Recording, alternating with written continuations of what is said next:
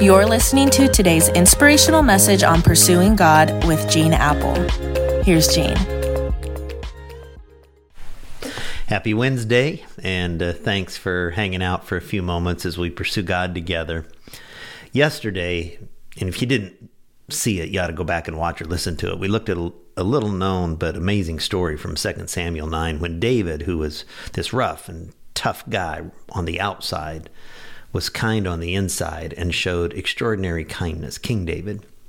And over the next few days, we're going to draw some important lessons about learning to express kindness.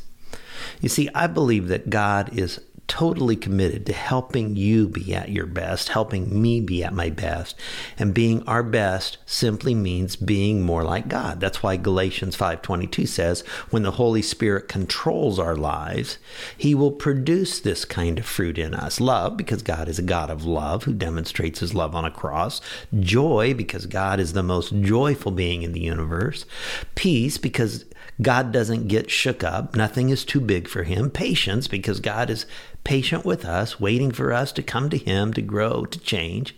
And kindness, because God is kind. It's love in action. Friends, to be kind is to be like God. Colossians 3 tells us to clothe ourselves with kindness.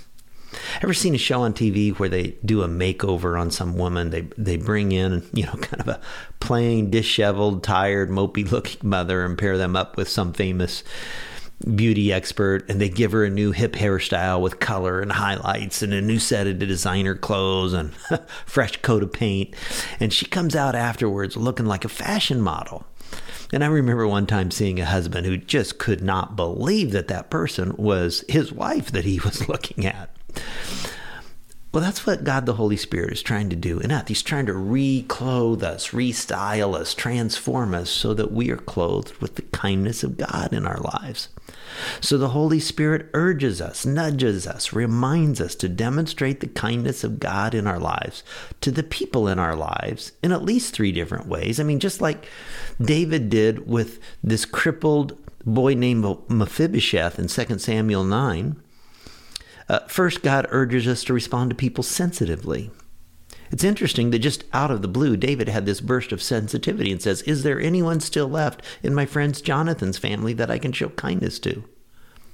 Now, many of us have trouble being sensitive to a person, even after we become aware of their need. But David was so sensitive, he went looking for someone with a need. And when David was told about Mephibosheth, it moved him.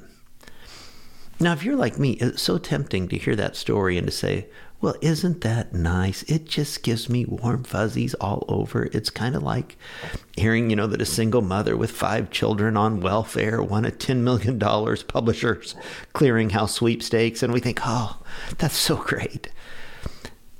But the message for us that we can kind of pull from this story today is we all need to be sensitive to the Mephibosheths in our lives, for the people who, for many different reasons, are walking with a limp, maybe physically, emotionally, spiritually in their soul. So the Holy Spirit says to us, open your eyes. They're all around you, in your neighborhood, your church, your health clubs, in your schools, even in your own family. Who can you go out of your way today to show kindness to? God, thank you for showing kindness to us. For loving us so much, you kindly sent your Son.